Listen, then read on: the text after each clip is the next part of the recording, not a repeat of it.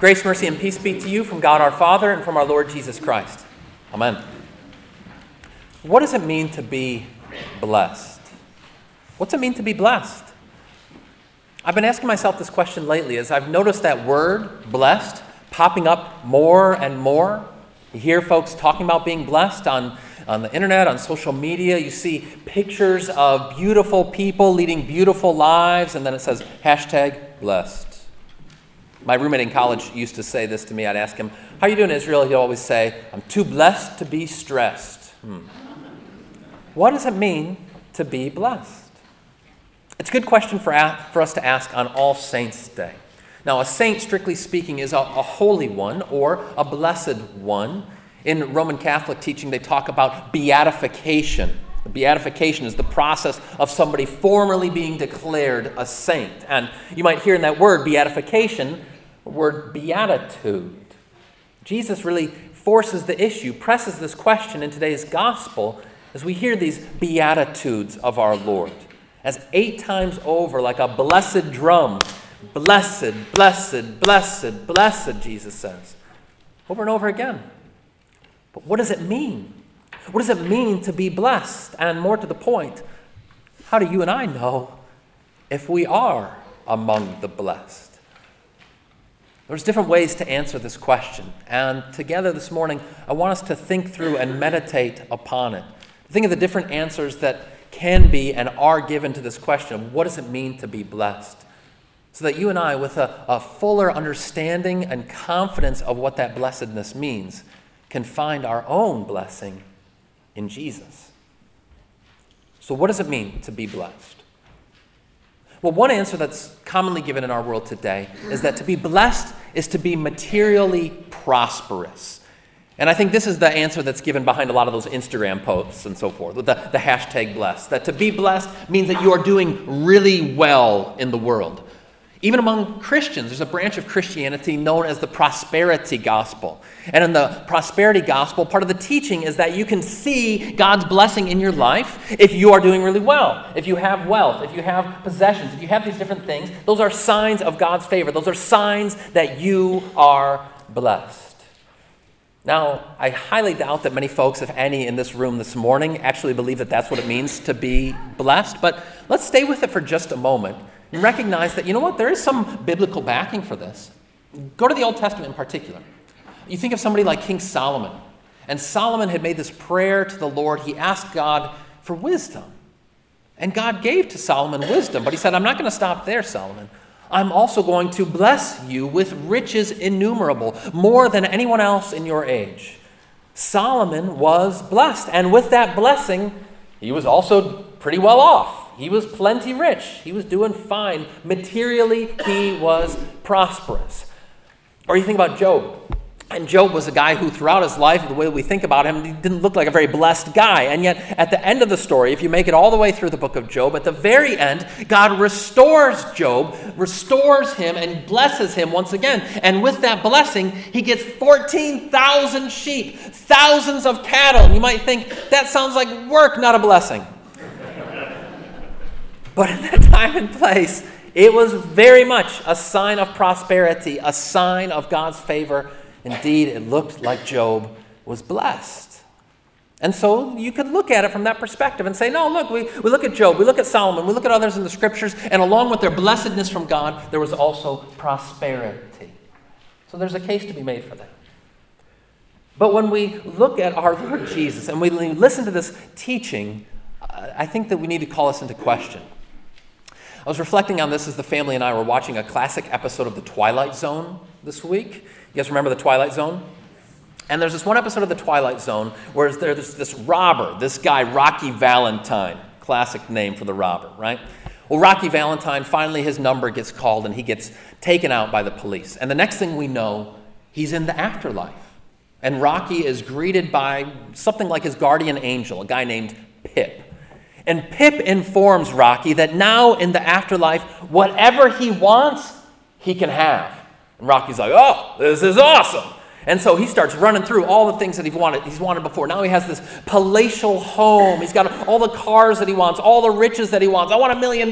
He says, open up that drawer, and there's $1 million right there. And when he's a gambler, of course, Rocky's a gambler, and he goes down gambling. And now every time he rolls the roulette wheel, boom, boom, boom, he's winning each and every time. He will never be broke again. This goes on for a little while, though. And Rocky starts to get kind of bored. And he calls up Pip. He rings his guardian angel guy, and he says to him, you know what, Pip?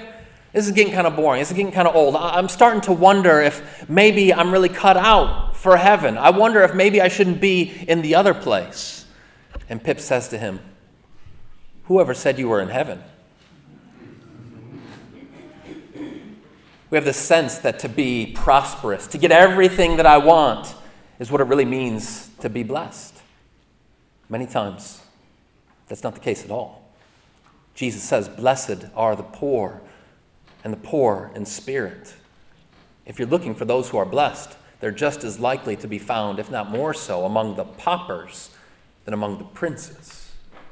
So to this question of what does it mean to be blessed? No, it's not a matter of material prosperity. So then what?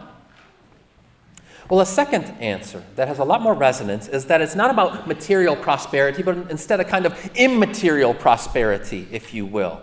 A spiritual strength. Yes, that's what it means to be blessed, is to be spiritually strong.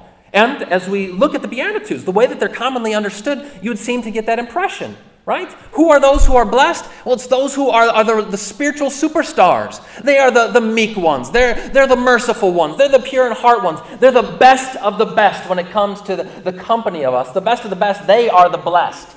The Mother Teresas and the Billy Grahams of the world. They're the ones who really show us what it means to be blessed. They are spiritually strong. And once again, I think that there's really a case to be made for this, much more so than the material prosperity. Because for any of us, our Christian lives, our lives of faith, are lives in which we are seeking to grow in our sanctification, to use that $5 word. In other words, to become more and more like our Lord Jesus. For our virtue to be increasing, our vices to be decreasing. That's the journey of faith. That's the work that our Lord is doing in each and every one of our hearts. We're becoming more and more like Him. But there's a problem here too. Because when you look even more closely at these Beatitudes, they are not aspirational. They're affirmational. What do I mean by that? The Beatitudes aren't saying this is what you and I need to do in order to be blessed. That this is what you do. If you are going to be blessed, you need to be meek. You need to be merciful. You need to be these things. Rather, it's an affirmation from our Lord Jesus that you are blessed in Him. And notice this, not because of your strengths, but because of your weakness. Not because of your capacity, but precisely because of your lack. Jesus says those who are blessed are those who are meek. What does it mean to be meek? It means that you have no power, that you are not in control. That's what blessing looks like. What does it mean to be blessed? It means that you're pure in heart. Even there, this is not something for you and I to achieve. To be pure in heart is fundamentally simply to lack idolatry. It's a low bar, guys. It's a low bar. It's to lack the food and drink that we desire, to hunger and to thirst for righteousness, Jesus says. And even to be merciful, while we certainly and rightly look at that as a virtue, there's also a sense in which it's simply an absence of wrath. See, the Beatitudes are not aspirational, they're affirmational. And Christ comes to you and me not because of our spiritual strength, but precisely because of our spiritual weakness. Not giving to you and me because of how great we are and how wealthy we are in the ways of the world, but because of our lack. He looks at you and me, ragamuffins that we are, and says, this is what it looks like to be blessed. It's that affirmation of our Savior, see. You think of what St. Paul says in 1 Corinthians. He's talking to those who have been called. He says, remember your calling, brothers. Not many of you were powerful. Not many of you were wise. Not many of you were of noble birth. But that's who God chooses. He chooses the foolish. He chooses the weak. He chooses the nobodies. Or again, Paul says, we have this treasure in jars of clay, in earthen vessels, in cracked pots. And so, no, blessedness does not mean spiritual strength. But you know what, that last verse about the cracked pots, that points to what it does mean.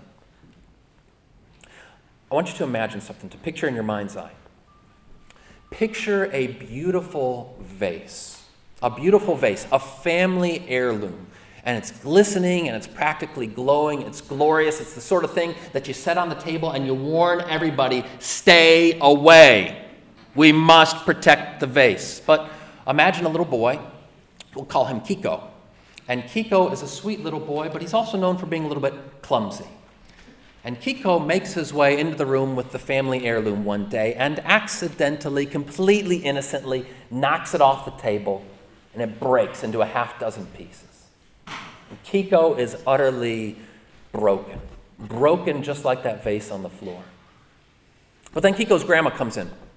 And he's expecting her to be furious, to be angry. After all, she's handed down this heirloom from generation to generation. But he's amazed, he's surprised, pleasantly so, that when his grandma looks at him, when she sees him, she forgives him.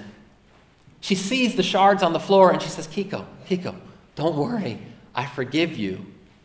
Something even more beautiful may come of this yet. She gathers up the shards of the broken vase and she takes it away.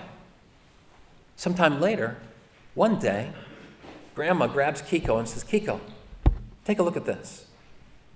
It's the vase, that family heirloom, the one he had broken, but now it's covered with cracks. But those cracks have been carefully mended. They've been lacquered over. And even more than that, at each and every one of those cracks, it's been filigreed with gold. So that now when you look at that vase, yeah, you see all those cracks like that across your windshield when you get a rock hit on it, but it's even more beautiful than it was before. It's even more glistening and glowing as it shines with that gold, and it's even more valuable than it was before.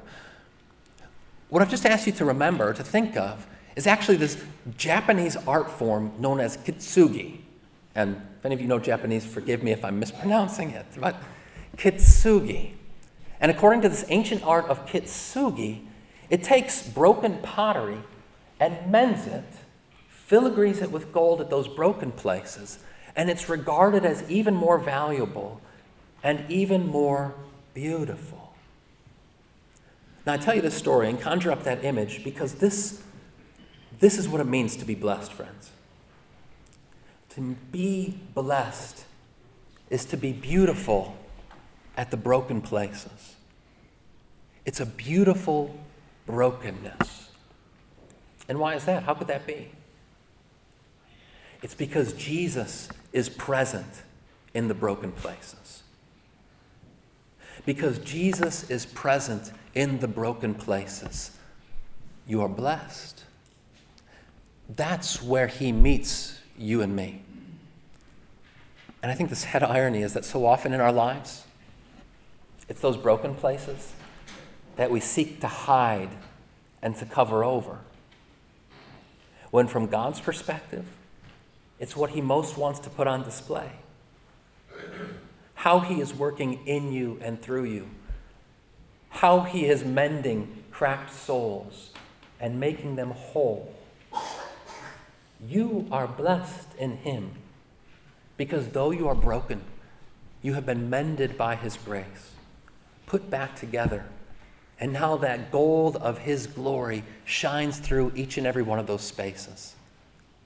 And if you had any question about that or wondering about it, each and every week we gather together and you receive the broken body and blood of your Savior. And as we receive his body and blood with the bread and wine, he keeps on binding you back together, mending you, and making you whole.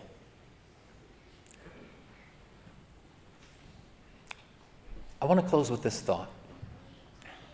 Go back to those cracked pots, not the beautiful heirloom vase, but instead just your garden variety gardening can. The one that you use day after day and week after week, and after a while you've dropped it too many times on the ground, and finally some of those seams start to break. And so you have to fill it up extra with water every time that you're going to go out to the flowers, because you know that by the time you actually get to the bed, there's going to be half as much water in there. You have that kind of can? Imagine one like that. You fill it all the way up to the top with the water, and you go out to water your flowers, to water your vegetables, and along the way, that life-giving power has been splattered all across your yard. The water is going all those other places because of that leaky gardening can. That's us, guys. Cracked pots, earthen vessels, leaky gardening cans. And God uses you to bless others, not in spite of your brokenness, but because of it. He uses those very places and spaces in your life and in your soul in order to spread his life-giving power to others. You with me? And when on this All Saints' Day, you think about those who have gone before us in the faith, those who are most instrumental and influential in your lives, whether it be parents or godparents, folks from church, were they perfect saints? They were not. They were imperfect people just like you and me. And yet God used them, not in spite of, but precisely because of their imperfection, as he continued to shower upon you and me his grace and his blessings through their lives. Think about it. Those we have loved and lost and are now with the Lord, they in glory shine. Even as we feebly struggle for a little while. We feebly struggle. You and I are holy sinners. And we are unsteady saints. We're broken. But Jesus is present in the broken places. And he has made them beautiful. In him, you are blessed. Amen. May the peace of God that surpasses all understanding keep your hearts and minds in Christ Jesus. Amen.